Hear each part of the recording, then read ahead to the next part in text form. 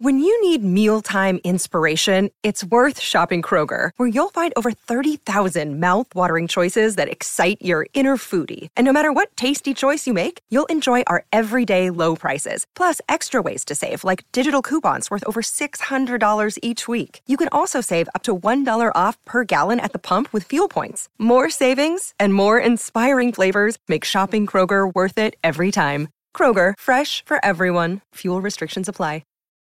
Look, Bumble knows you're exhausted by dating.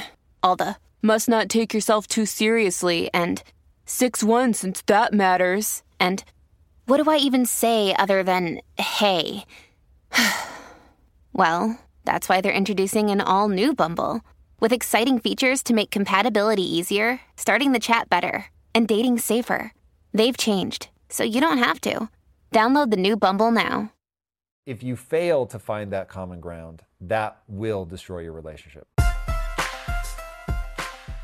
everybody, welcome to another episode of Relationship Theory. Today, my wife has chosen another topic that is going to be nice and controversial, very controversial. So this ought to be interesting. If you've ever heard of the concept of the third rail, Lisa and I are about to grab that with our teeth. So here we go. Lisa, wow, hit me with that question. It's so weird you call me Lisa, by the way. So Baby, freaking weird. Yes. Ginegamo. Thank you. It's so weird you call me that. Okay, you ready? Yes. For a long-term relationship to truly work, do you need to share the same beliefs about religion, politics, health, work, goals, and etc.? How much overlap should there be, if any? I think you do have to share your values, and your values are going to echo into all kinds of areas of your life. And the reason that this topic to me is the third rail is we are living through something extraordinarily bizarre politically right now. Culturally is the right way to say it, because it's starting with culture and it's becoming politics. All right, I saw this fascinating graph, and I could see that. So there's a line by Solzhenitsyn, who wrote the Gulag Archipelago, lived through Stalinist Russia. And he said the line between good and evil runs through every human heart. And I think now culturally, the culture wars is playing itself out. The line is going between all relationships. And people have to figure out what their value system is and where they fall in this spectrum. So I think that the graph that I saw, just to finish that thought, showed that this is actually really interesting. Whatever political party in the US, whatever political party is closest to the center wins the election every time. It's already a fascinating idea.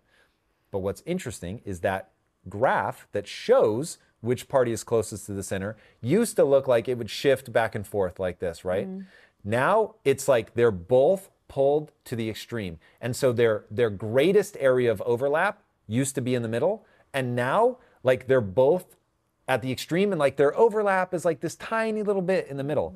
And I'm looking at that yo, this has real consequences. Now, because this is relationship theory and conversations with Tom, I won't go into the things that really unnerve me, but I will say that that's a thing, and people now have to start thinking about what their value system is. And I will say, to the holder of the values, you're gonna feel right about everything, but you're not. When you look at the other person, rather than say, this person better take my values because my values are right, I would really say, hey, I want to understand you. I want to get really where you're coming from. This is for people already in a relationship. I want to understand where you're coming from. And if you operate from a place of curiosity and wanting to learn and not trying to convince or change, a lot more common ground can be found. If you fail to find that common ground, that will destroy your relationship in no uncertain terms.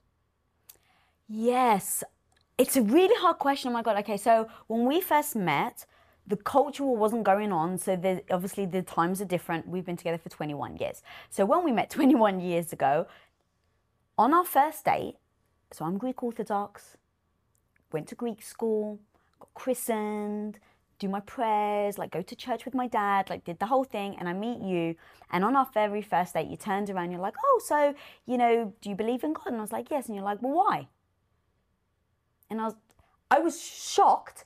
I was like, no one's ever asked me that before, because I was brought up in such a cultural town that everyone believed in the same thing that I did. Right. So even asking that.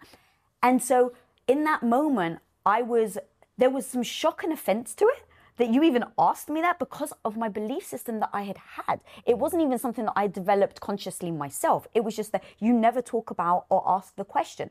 Why? Because it becomes sacrilege. Like, if you said that to my grandmother, she would have either spanked you or cried.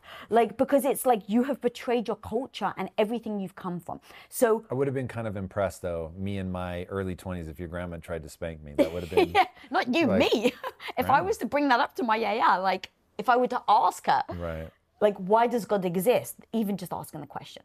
So why do you believe God exists? Yes. Yeah.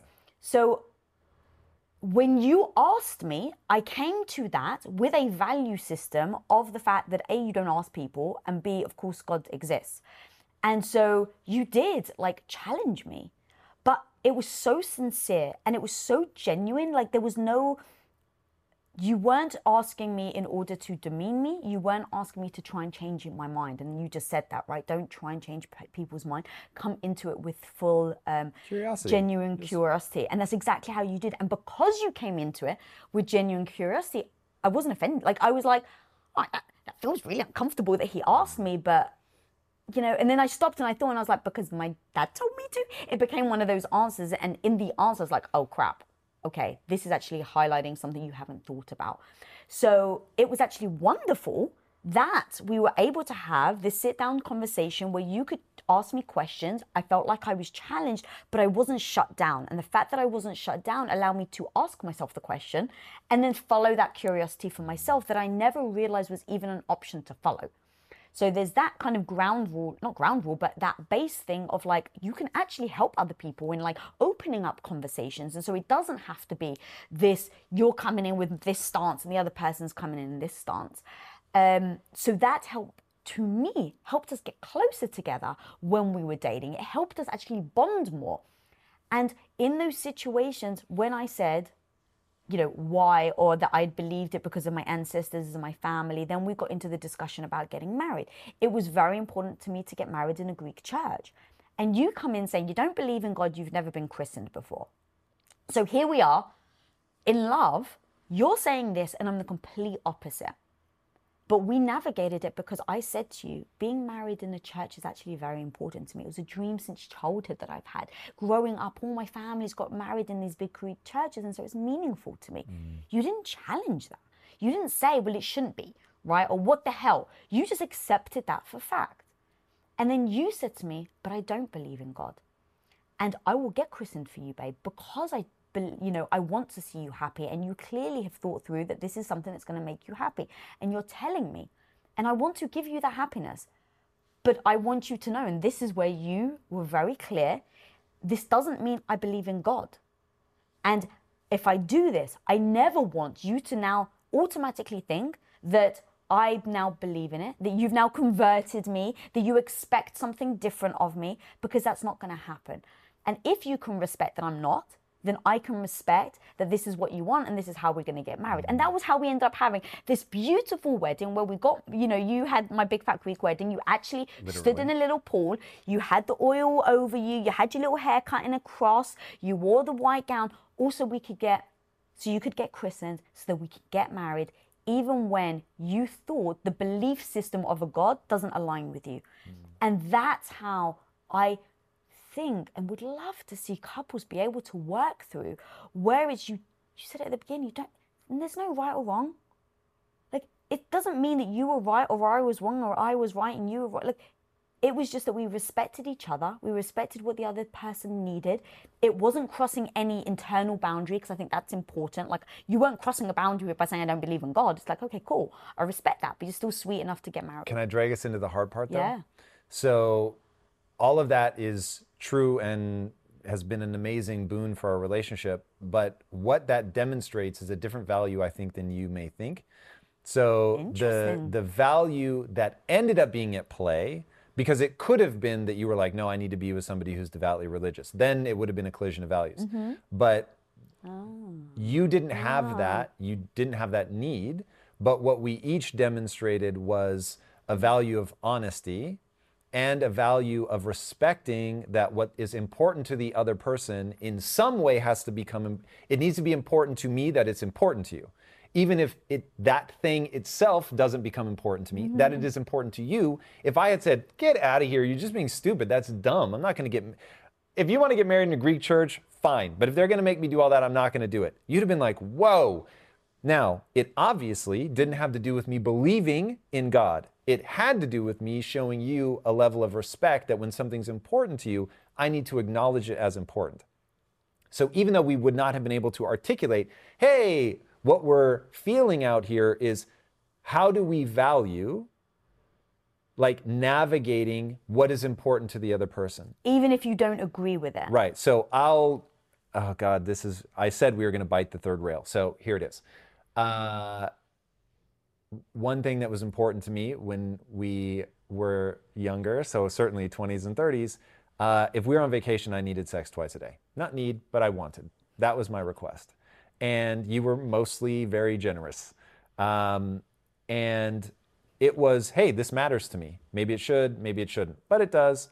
And so we navigated that. Now, if every time one of us was like, oh my God, that's so ridiculous. The thing you want is ridiculous. The thing I want matters, but the thing you want is ridiculous. And that's where I see people make this mistake all the time, because when you have the thing, you feel something. When the other person has the thing, you don't feel anything. Or you may, in fact, feel something in the opposite direction. People mistake their feelings for objective truth. And so when they have a negative feeling to the other person, they're like, this person's broken, they're wrong. And they can't go, oh, what they're feeling right now is what I feel when something's really important to me. Whoa, okay, how do I want someone to act when I feel this thing is really important? I want understanding. I want like them to try to like find something that works together. And so my thing is, in fact, here's something I learned from film school that I have deployed in my life so many times that I forget sometimes where I learned it. Drew Casper. What's up, Drew Casper? Taught in film school, if you love a movie too much or you hate a movie too much, you should watch it a second time. Because odds are, when you rewatch it, you probably don't love it as much as you thought you did, and you almost certainly didn't hate it as much as you thought you hated it. And I thought, wow, it's really interesting. This idea that you could get this really strong emotion, but that you'd have a hard time recapturing it. It just really gave me an insight into emotions and sort of the way that not only could you and I feel differently about this thing, but I could feel differently about this thing at different times. And so that made me go, I'm not so sure that the emotion is like some permanent objective marker of truth.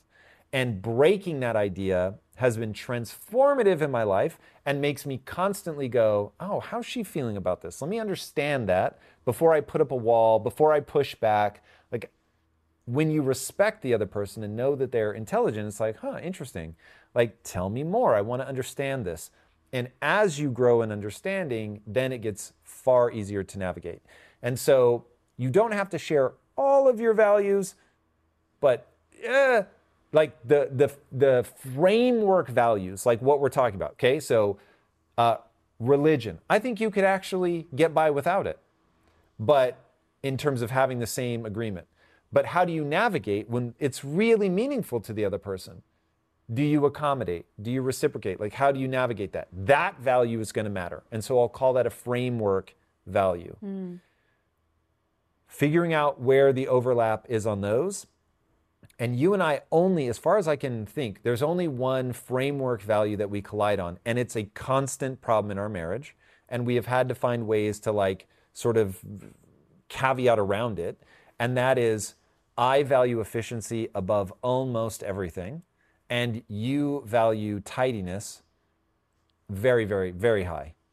And because tidying is inefficient, it constantly creates this friction between us where I don't tidy and it creates anxiety in you, and you constantly, using my words, hide my things, which then is inefficient because I can't find them. And it's like 21 years in, and it bothers me just as much as it did on day one. Now, and I'm sure it does for you too. And we have navigated because A, it's the only framework value that we don't share. But the fact that something that will sound trivial to the audience can be so meaningful and remain meaningful to us over a very long period of time shows how important really figuring out your framework values is. And they're going to be weird things. it's going to be hard for people to nail those down, but they must. So true. And then respecting each other. I think that's like it's when someone pushes you that they start to, you feel like they don't respect your position or just how you think. And I think that has a really big impact on the conversation, because it's like, if you're trying to demean my position, whether you agree with it or not, it like then becomes a sticking point for me. And now I'm just feeling emotional about the fact that I feel undermined. And then it becomes about that and not actually about the thing that you're trying to deal with.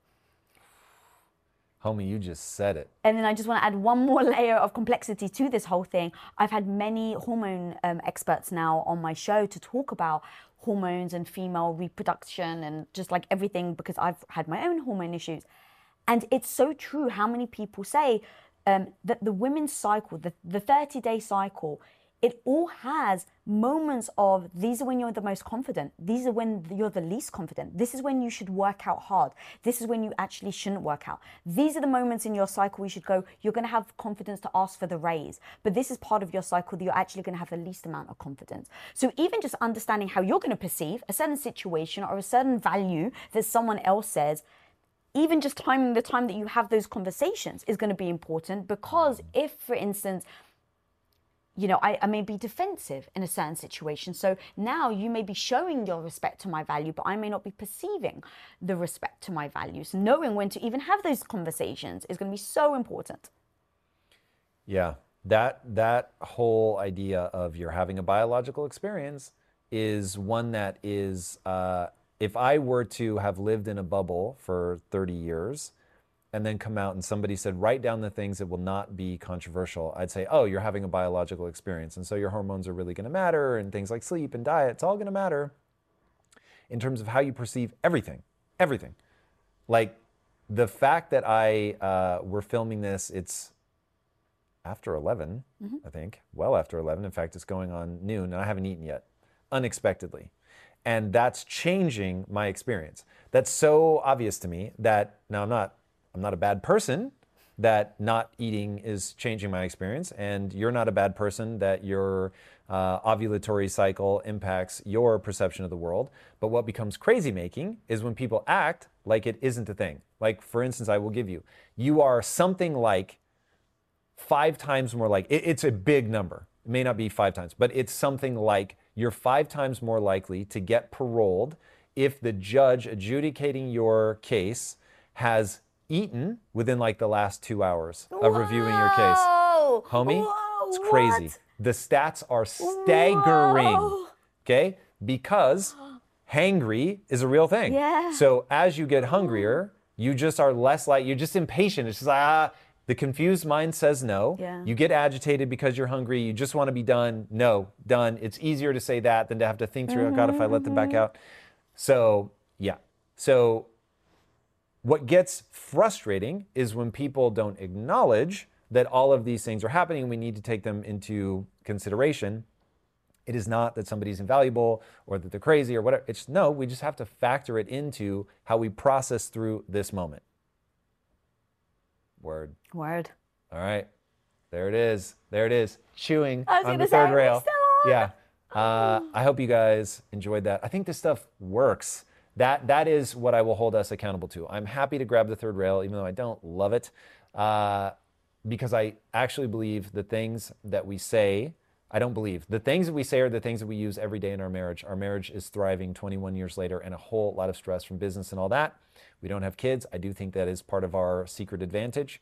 I don't know, so I'm going to cut you off there. Even deciding for us not to have children could have been a make or break for us. Agreed. I just mean I never want to lose sight of part of what gives us the time and energy to constantly clean the dust off of that beautiful mahogany table. I think it was in another episode that I made that reference.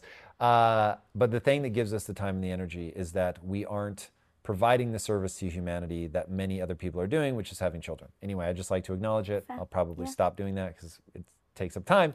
But there you have it. Speaking of services to humanity, if you haven't already, be sure to subscribe. And until next time, my friends, build a beautiful relationship. Take care. Peace.